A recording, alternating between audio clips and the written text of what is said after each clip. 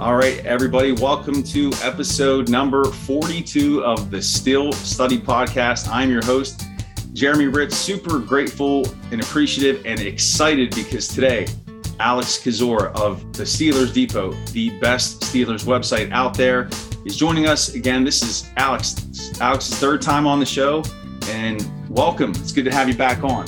Great to be back. Thanks, Jeremy, so much. So I know we were talking before we got on here, but you were watching some of the Pirates game earlier. Watching's a word for it. Covering my eyes and shame and depression's another way to describe this season. Yeah, 9-0 for the Pirates. Their worst opening day loss since 1922. Also against the Cardinals, also by 9 runs. So a little bit of sad history there to get you started on today's podcast. Wow. And we promise we won't be as depressing as that stat line there for the Pirates game. But again, we're super grateful to have Alex on. If you haven't checked out his work yet on SteelersDepot.com, do yourself a favor. Go do that right now. Pause this podcast if you're watching the YouTube or listening to us, whether you're on Apple Podcasts or wherever. Alex is the guy when it comes to Steelers news. So we're going to get into a lot today. We're going to talk about the Steelers' work this free agency. We're going to get into the 2022 NFL quarterback prospects and why this class continually is labeled as average.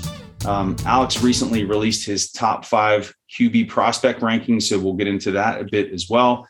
And then we'll close up by talking about Alex's most recent mock draft 2.0. I believe that was from March 21st. But again, listeners, you're in for a treat today. And Alex, we'll jump right in here. The Steelers started out on fire in free agency. It was unprecedented. I don't ever remember the team being as active as they were those first few days there. And let's start with the offensive line with the additions of Mason Cole and James Daniels. How do you see this offensive line being reconfigured? Because they do have some pieces now. And there's been a lot of speculation in terms of, is Daniels going to be at right guard? Is Mason Cole going to be at center? Will they try him at guard? Kendrick Green, are they going to give him an opportunity at guard? But how do you see these new pieces fitting in? And then maybe what does this configuration look like come opening day? Yeah, in terms of where they'll line up, that's still unknown.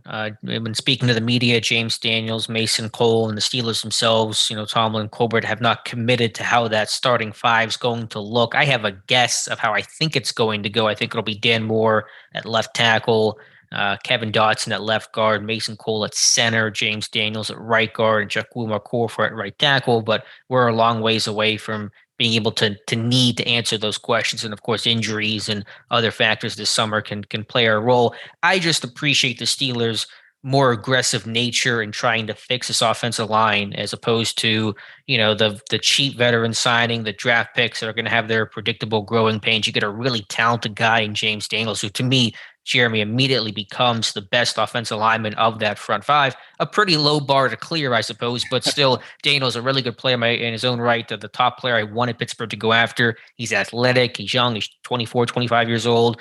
He's experienced. He's played his best football last year. He is versatile. He's played all 3 spots, left guard, right guard, was primarily a center at Iowa, so he can play there as well. Just a really strong, powerful, athletic guy who's going to work well in his zone scheme, even in a power scheme. Get to the second level, and just again becomes your best guy. Mason Cole, I think, brings some stability in the interior. Again, a versatile guy, primarily a center, but has played both guard spots as well, and a good run blocker overall. So look at the offensive line. Dan Moore, his second year, he played a lot better the second half of last year than the first half of last year. Kevin Dotson, a big third year for him, but hopefully a good one for him. And then even Kendrick Green, who certainly struggled mightily last year, there should be some progression in his second year as he gets more comfortable. Pittsburgh certainly threw him into the fire last year to not, in my opinion, put him in a really good position to succeed. You would hope and expect some better results. To what degree, we'll see. And certainly, could he play left guard? That door may be opened as well. But just overall, a more talented front 5, a more experienced front 5, just a more stable front 5 in general. In camp last year, he signed Trey Turner late. In camp, you had a core 4 miss the start of camp. Dotson missed the start of camp. You had a lot of injuries there. What was going to happen with Zach Banner? You didn't know if he was going to play or not. So hopefully, it's just it's a calmer, more stable, and ultimately a better unit in 2022. Yeah. And something else that I wanted to bring up with you is they re-signed a core for a 3-year deal.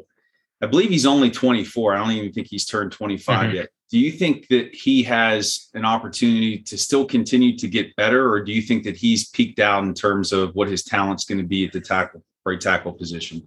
Well, I don't want to say that he's maxed out because you're right. He's 24 years old. He's played a good amount of football, but he's not a 10-year guy. I think there's some technical things he can work on. I think he tries to overset sometimes, and he'll get beat to the inside. So maybe you just work on your sets under new offensive line coach Pat Meyer.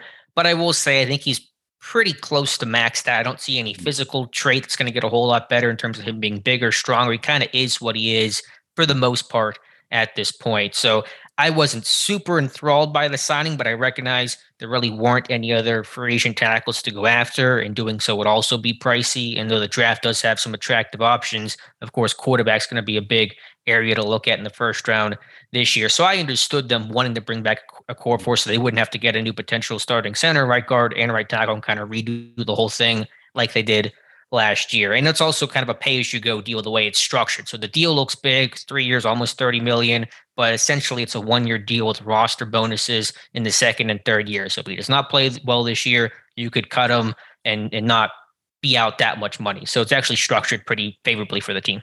Right. And do you think with all the moves that they've made, free agency and re-signing a core forward, do you think that keeps them from drafting a guy in, let's say, the first 3 rounds on the offensive line? Are they looking for more of a depth piece in rounds 4 through 7, or do you think that they stay away from offensive line completely in the draft? I would lean more heavily towards a day 3 pick. They may not draft one. They only have, I think 7 picks this year as things stand right now, and a lot of other needs to fill. I don't like to rule a lot of things out in the draft because you never know how it's going to go. But based on the aggressive moves in free agency, where they've been in terms of pro day visits, it'd be surprising to see an offensive lineman in the first round, probably in the second round, maybe third, fourth round is where that conversation starts. But that just depends on how the draft goes, what other needs you address, what happens in free agency prior to the draft and things like that. So I think it's going to be more of a depth kind of thing, maybe a depth guard, maybe a depth tackle. I wouldn't expect it to be a super high pick this year. Got it. So moving on to the defensive side of the football, some nice additions there with Levi Wallace coming over from Buffalo, Miles Jack at the inside backer position, which was a surprise to me. I didn't think they'd be able to get that done, but they did. It was, I think, 2 years, $16 million. Then Akella Witherspoon was re-signed. What are the value of these players joining the team? I know Witherspoon is coming back. Do you see Witherspoon is taking over that starting role for Hayden? What do you see as Wallace's role in this defense? And do you think that Jack can maybe help Devin Bush stabilize and overcome a poor season in 21? Yeah, with Witherspoon and Wallace, I'm not positive how it's going to go, but I won't complain about too much corner depth because you can never have too many good corners in the NFL just based on injury, as Pittsburgh saw last year, and just how many great receivers there are in football. Personally, I've been telling this team to play Cam Sutton in the slot since camp last year. They've kind of been very resistant to do so because they want that Mike Hilton type of guy in the slot. That's why you saw Arthur Millette play a lot in the slot on rundowns last year. They want that physical run presence, blitzing presence. Sutton, not quite that guy. So I could see potentially, Wallace at left corner, Witherspoon right corner, or vice versa, and then Sutton more in the slot. Also, Trey Norwood had a great rookie season and certainly, I think, deserves an expanded role his sophomore year. So I don't know exactly which way this thing's going to go, but I just know there's talented players there and just good depth. That's going to be important overall. In terms of Miles Jack, it's a quality signing on its own. I don't know how much it's going to affect Devin Bush in a positive way. Devin Bush just has to play better, get another year removed from that ACL injury, hopefully a healthier and better defensive line is going to help him out. The coaching of Terrell Austin, Brian Flores, than just Bush's own play. So I don't know if Jack's presence alone does much for Bush, but there are at least some outside reasons to believe Bush will be in a better place in 2022. Right. And if you look at the defensive side of the football, it seems like at every position they're set at starters. But when you look at the strong safety position, they still have work to do there. The word is that there is an offer on the table for Edmonds, but that he hasn't made a decision on that. There's all the speculation on the Honey Badger wanting to play for Mike Tomlin. We heard confirmation that he did, in fact, speak with Tomlin. But the longer this goes out, as you pointed out on Twitter, I believe it was maybe toward the end of last week or early this week, that they're looking at a player in rounds between 2 and 4 who could be the starting strong safety for this team. If you could talk about that strong safety position, maybe how you see this playing out in these next few weeks leading up to the draft. Yeah, obviously there's the reports about Tyrann Mathieu, and at some point, by the time people listen to this, we'll know where he's going. He's kind of the domino to fall. Pittsburgh's shown some interest. Will it happen? We'll just have to wait and see. If not, then I think you just try to bring back Terrell Edmonds, assuming he's open to the idea of coming back at a reasonable price. Even if the Steelers' offer has to increase by 500,000 or something, I think you're willing to do that because you know who he is, and it's a decent compliment to Minkah Fitzpatrick. In terms of the draft, I mean, I don't know where they're going to draft somebody. They probably will unless they do sign a Tyrann Mathieu. But the draft to me has really got a lot of quality safeties this year. I think 2 through 4 is a sweet spot. But if Matthew's not the guy, round 1's a possibility as well, whether you're talking Dax Hill from Michigan, Lewis Sine from Georgia, even if, and it's a big if, Kyle Hamilton from Notre Dame falls to pick 20. But then, Jaquan Briscoe round 2 from Penn State, that's an option. Jalen Petre from Baylor, maybe round 2, but I think he's going to be an early day 2 kind of guy. There's a lot of quality athleticism and physical hitters and just a really strong safety class overall. So I think certainly Pittsburgh, if they don't get the big prize in Mathieu, they can probably re-sign Edmonds for 2 years for, I don't know, $4 million per year, so $2 million 8 years, probably similar to what Witherspoon and Wallace got, and then go draft somebody probably on day 2, but again, potentially on day 1 if, say, the quarterbacks are off the board. Right. Okay. Yeah. I mean, if they could somehow find a way to land Mathieu, I mean, just imagining him paired with Minkah Fitzpatrick in terms of just being a ball hawking secondary, there's definitely a lot to be excited about that. But the reality of that happening seems too good to be true. I think it's probably more realistic that Edmonds would come back on a cheap deal, like you said. The only thing that I wonder about there is if he is miffed that his 50-year option wasn't picked up, or the contract they offered him was a bit too low. But I will say, I mean, he's no one's first choice. He's still out there, so whatever team signs him probably wasn't their first option. But that's a good point, because maybe he doesn't want to come back. It takes two to tango, so I don't want to assume. But if he wants to come back, I'd make it happen. But I thought he played well. I mean, he wasn't exemplary last season, but I felt like he had his best year as a Steeler. And just that continuity, him playing alongside Fitzpatrick, I think there's value in just knowing the defense. But yeah, I agree with you. I think that'll be wrapped up here pretty soon. And then the last thing that I'd like to hit on with free agency, if you look at the wide receiver room right now, it's pretty thin. We know the effectiveness this team has in drafting wide receivers, but right now you have Deontay and Chase Claypool. You really don't have any veteran leadership. Do you think it's likely they still bring a guy in to stabilize that room, or do you think they'll just go purely in the draft? They'll draft 2 receivers and just go with a youth movement? There's certainly value in bringing in another veteran receiver, and having that leadership, as you mentioned, is critical, because you're not sure really on this offense in general who are the leaders. It's hard to really say.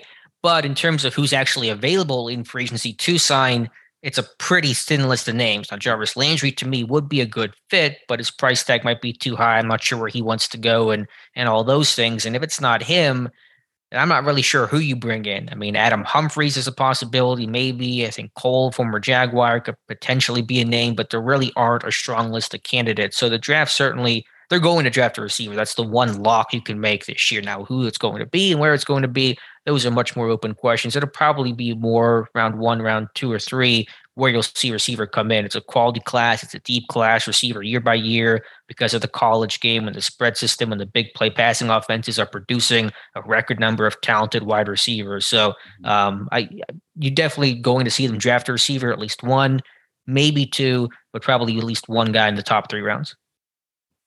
Great. And then really the probably what will be the bulk of our conversation here. The Steelers have made no secrets about their interest in this quarterback class, attending all the pro days. Tomlin at dinner with Malik Willis and Desmond Ridder. As far as we know, we don't know if there were more dining out with players, but they're definitely doing their homework here.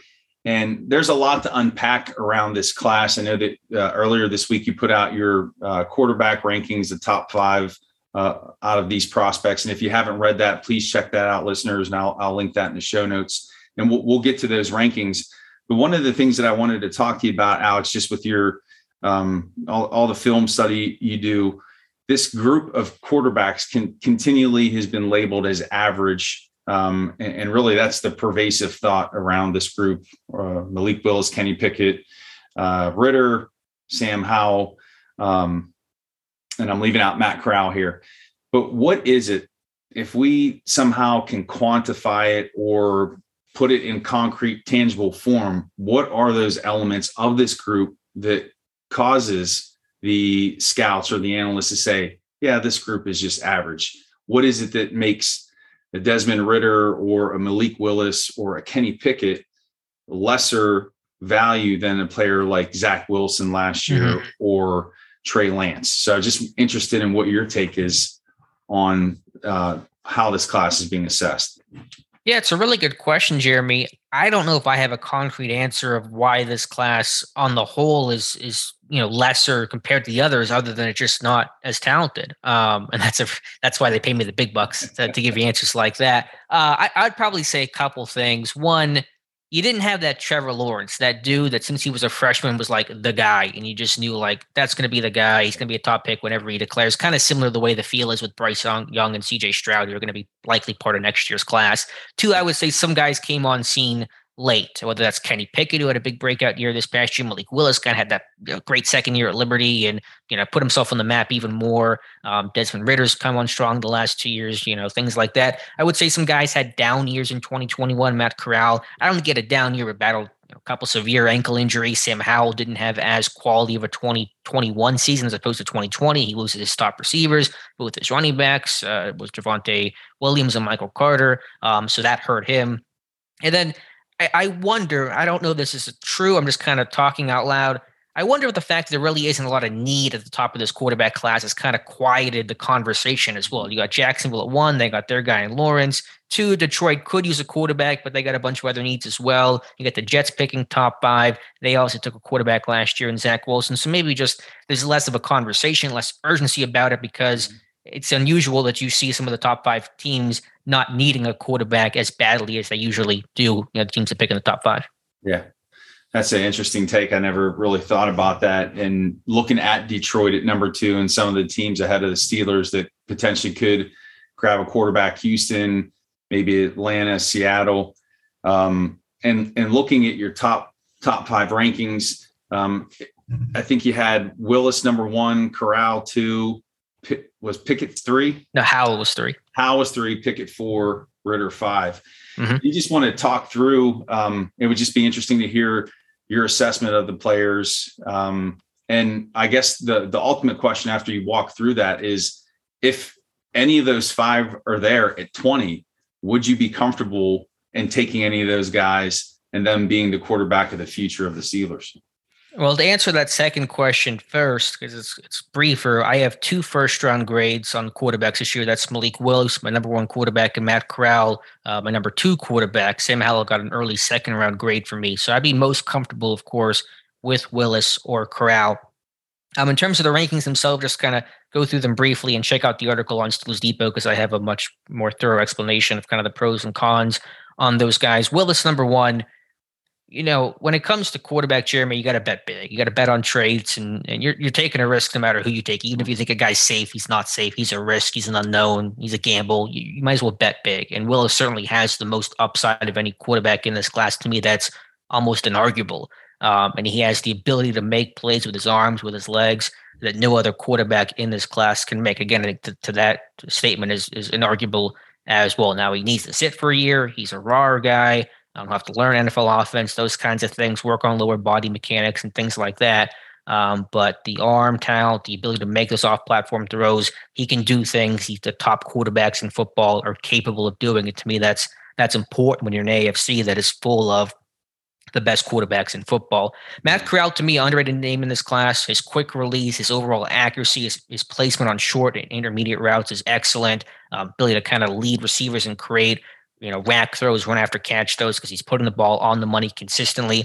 I love his toughness. I mean, this guy battled through some crazy ankle injuries this year, gets carted off in the Auburn game, comes back and plays, and didn't always have a great season, but and great performances. But this guy battled. He's a good leader. He's tough, and to me, toughness is such an important trait for a quarterback. I don't want to say. I'll put it this way: to be a great quarterback, how do I want to put this?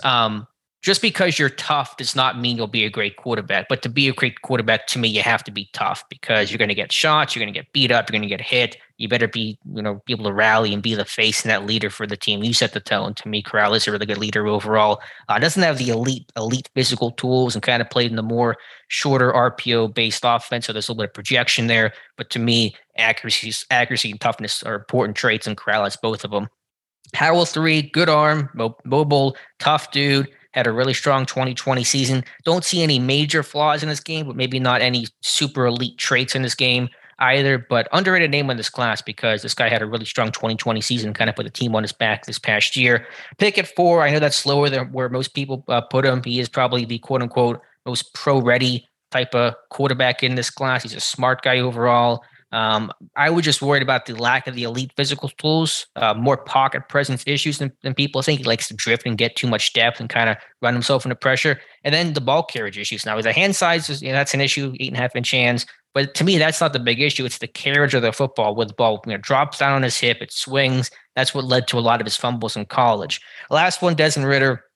I love the kid. We'll never have to buy a beer in Cincinnati again for what he did for that Bearcats program. Like, super impressive, 4-year guy, totally turned around that Bearcats program overall. And it, kind of worked in a more NFL style offense, but I just didn't see enough accuracy in his game. I thought he was too inconsistent for being a 4-year starter. And while his physical tools aren't bad, they aren't super elite either. So you combine, to me, average to maybe slightly above average physical tools with spotty accuracy for a 4-year guy who should be a more finished product than he is.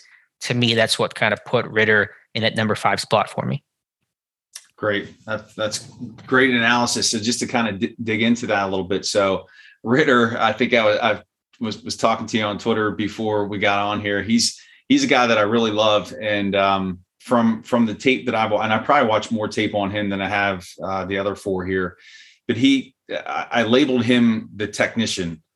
He looks like he is a heady player, like he's fundamental in his drops, his rollouts, his play action looks just fluid. It looks natural. So I guess my question in terms of, and that's a great point. I haven't heard that so far this offseason, talking about over a 4-year period, you'd want to see a more finished product. Do you see the ability for Ridder to improve and maybe grow in those areas? The accuracy has been a concern and some of the, the critiques of his play. But do you think that he's a guy who can improve and grow and become a QB1? Yeah, I think all these guys have potential. I don't want to say that there's no chance or no path if he kind of fixes some of those things, gets with a really good quarterback coach. But accuracy overall, it's tough to make a quarterback that's less accurate more accurate. It has happened. Josh Allen underwent a really big transformation, but sometimes those mechanical stuff, because it's so ingrained, because he's been doing this for 4 years, those are kind of maybe bad habits that would be tough for that guy to break. So I get the allure, like the leadership. I think he's another tough guy. He's got a daughter. He's got a lot to play for. Really mature guy. Great for the program. I mean, again, the Bearcats, the year before he got there, they won 4 games. His first year, they win 11. They compete with Georgia. They would go college football playoffs. Like, I get all that stuff, but I think it's going to be one of those cases of a guy with a really good college career that does not translate to a really good NFL career. Okay, interesting. Let's talk about Sam Howell a little bit. I know that he has quite the arm. He's effective throwing the ball down the field, the deep passing attack. How do you see that translating over into the NFL game? I know that he lost a lot of weapons in 2021. And I think I heard Dave talk about on one of the terrible podcasts that, early on, Kevin Colbert, it was rumored that Kevin Colbert was interested in Howell. And I think Dave said that he thinks that might be Colbert's guy. Is that a possibility? And what do you see as Howell's ceiling being in the NFL? Yeah, I think it's a possibility. I mean, I know that Colbert has been in North Carolina throughout the fall a couple times, and I'm sure that wasn't the only place he went to, but it felt like he made a couple of stops there. And I could see the allure of how kind of being the tough guy, the big arm, good kid overall. I could just kind of see Kevin Colbert liking that kind of guy. He has the potential to be a starter to me. Again, I think about, what's his big negative with Sam Howell? To me, there isn't really one giant negative trait that sticks out. I think the accuracy could use a little bit of work. He's not ultra accurate. I think he will have to learn to keep his eyes downfield. He wanted to run a ton last year. He just took off and run. That first read wasn't there, and that's probably because of the lack of weapons that he had, because he lost those guys to the draft in 2020.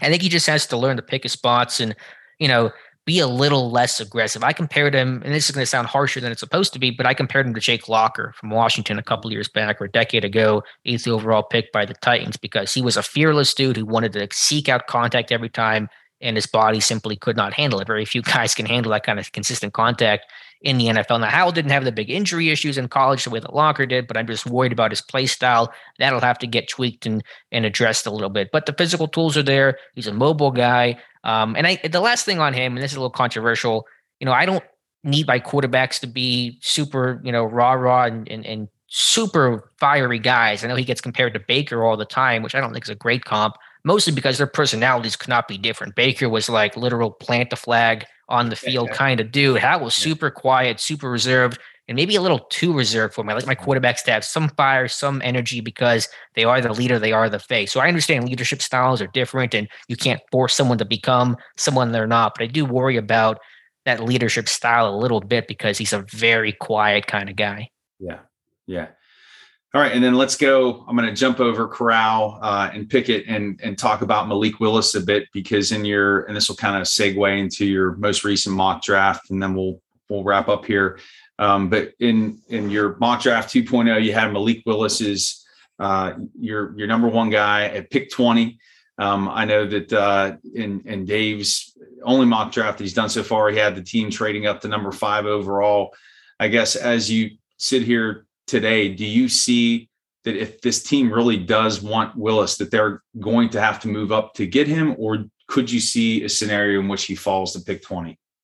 I put it about 90% he'll be off the board before 20 in this crazy class. I don't want to say anything's 100%, but I think odds are strong, very strong, that he'll be off the board in that top 19. So I know my mock had him at 20, but I wrote, probably have to trade up to get him. Yeah. I think Pittsburgh would be willing to do that, but of course, they're doing their homework on a lot of other quarterbacks. Maybe they stay. Maybe they try to go up and it just doesn't happen for whatever reason. Who knows what will happen on draft day? It's entirely unpredictable. But yeah, I think, again, you bet big, you bet on trades, you bet on what he could be. I know it's a risk, but every quarterback's a projection. Every draft pick's a projection. It's about where you're going, not just where you're at. I think especially for Willis in Pittsburgh, man, Jeremy, what a great fit Malik Willis would be in Pittsburgh. He's going to be guaranteed to sit for a year if he needs to, behind Trubisky. It's a stable situation. Head coach isn't going anywhere. A great quarterback's coach from Mike Sullivan, a very disciplined, mechanics-based guy.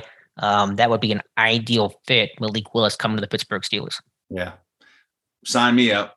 I mean, I've been all off season. I've been talking about the importance of, if there's a quarterback, and this has been the caveat here, if there's a quarterback that they love, that they believe in, can be that guy, then you do it. You pull the trigger, because it's not somebody who you're expecting to come in and start year one. You're going to have Trubisky, or you're going to have Rudolph, which I can't wait to see how that all plays out.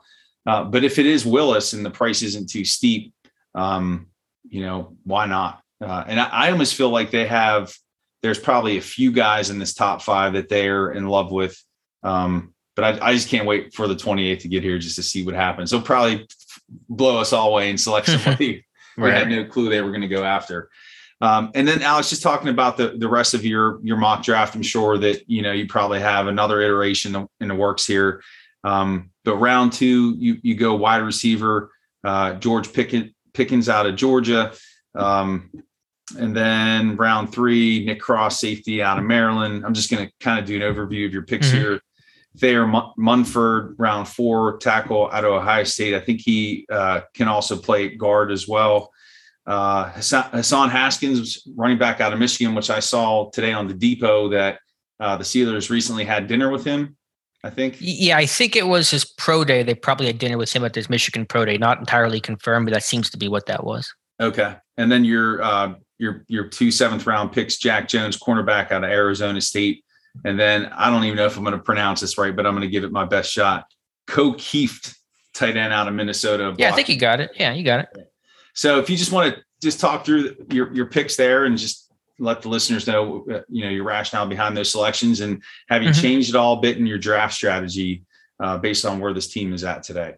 Yeah, I'm sure some of that's going to change because that was before some of the pro days, the back half of the pro days, a lot of the pre-draft visits, and those things are very big for Pittsburgh. But just to kind of walk through those things briefly, pick in second round, could be a first-round guy, but again, a lot of receivers in this class. The 20 ACL he came off a year and a half ago, whenever it was, very limited him greatly in 2021. May cause him to fall, but a physical dude. Ran well at the combine, did show he was healthy. Pittsburgh at his pro day with Tomlin, Colbert, wide receivers coach Frisman Jackson, kind of physical dude. I don't know if he's like Juju, but kind of similar mentality to Juju in Pittsburgh. I think would hold that in high regards.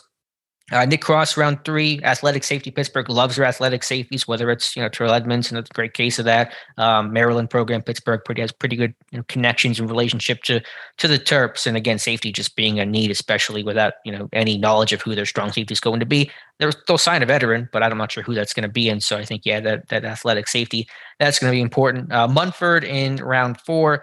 I watched more of his tape since that mock draft. He's going to be a guard in the NFL. He played tackle, played more left guard last year.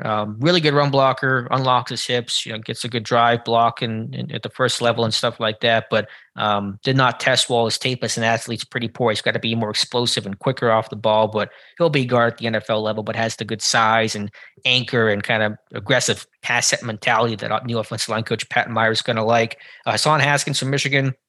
Started his career as a linebacker and still plays like a linebacker, even though he's a running back now. But to me, maybe the best pass protecting back in this draft is Hassan Haskins. So he's big guy, 6'1", 228, I think. Pittsburgh likes their backs big. They like him from the Power 5. They like guys that handle the load. He did at Michigan last year.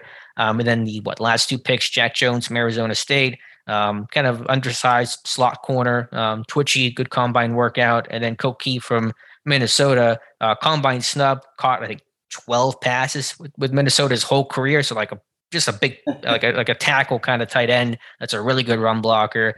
Just because, if something happened to Zach Gentry, so the value of him last year as number 2 tight end is that kind of almost 6 offensive lineman, but has a little bit of, an asset in the passing game. To me, O'Keefe, just kind of a low floor, good quality, number 2, number 3 blocker.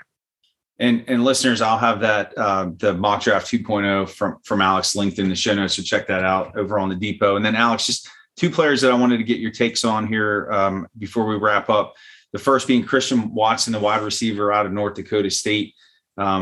He's a guy who has all the physical tools. He's got the speed. Played at a small school. Didn't play against great competition. Do you think he would be a possibility in the second round for this team?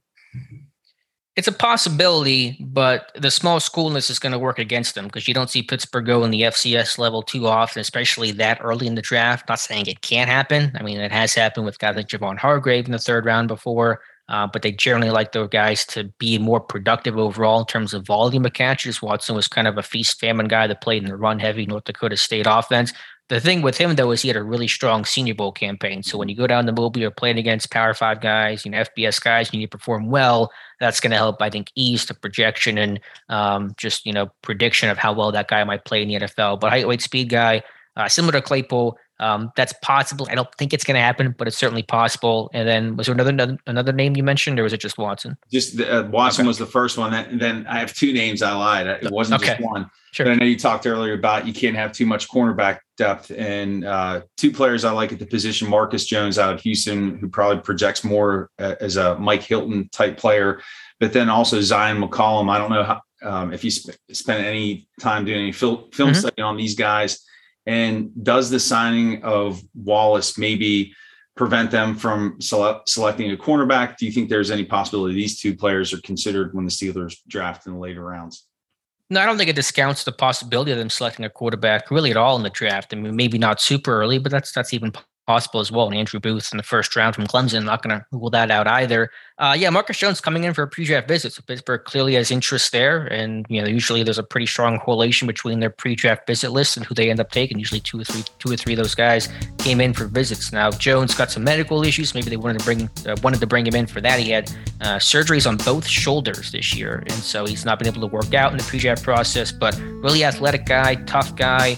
5'8", $180, but this guy was a great cornerback, made some unbelievable catches, great return guy, even caught 10 passes last year for the Cougars. So really unique, athletic, fun to watch kind of dude. Yeah, I know about McCollum. Our Owen Straley has a great report up on him on Steelers Depot, so check out that report. Sam Houston State kid, Senior Bowl, big guy, tested really well. There's so many small school corners that have tested off the charts this year, and McCollum's one of those guys. I know he tested really well overall. He's a pretty big dude. I still think I'd probably move him to safety. I don't think he has the hips to really turn and run at corner, just a little too big, but I could see him being one of those classic cornerback to free safety conversion type of guys. But yeah, an option, probably going to be a mid-day 3 kind of guy, 4th, 5th round. Got it. Great stuff. Awesome.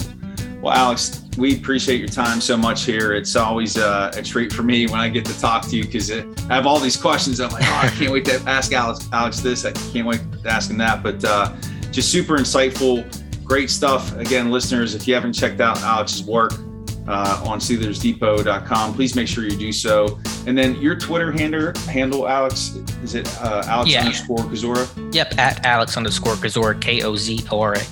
Awesome. And then do you guys have any upcoming work on a depot that you want to give a plug for real fast or anything?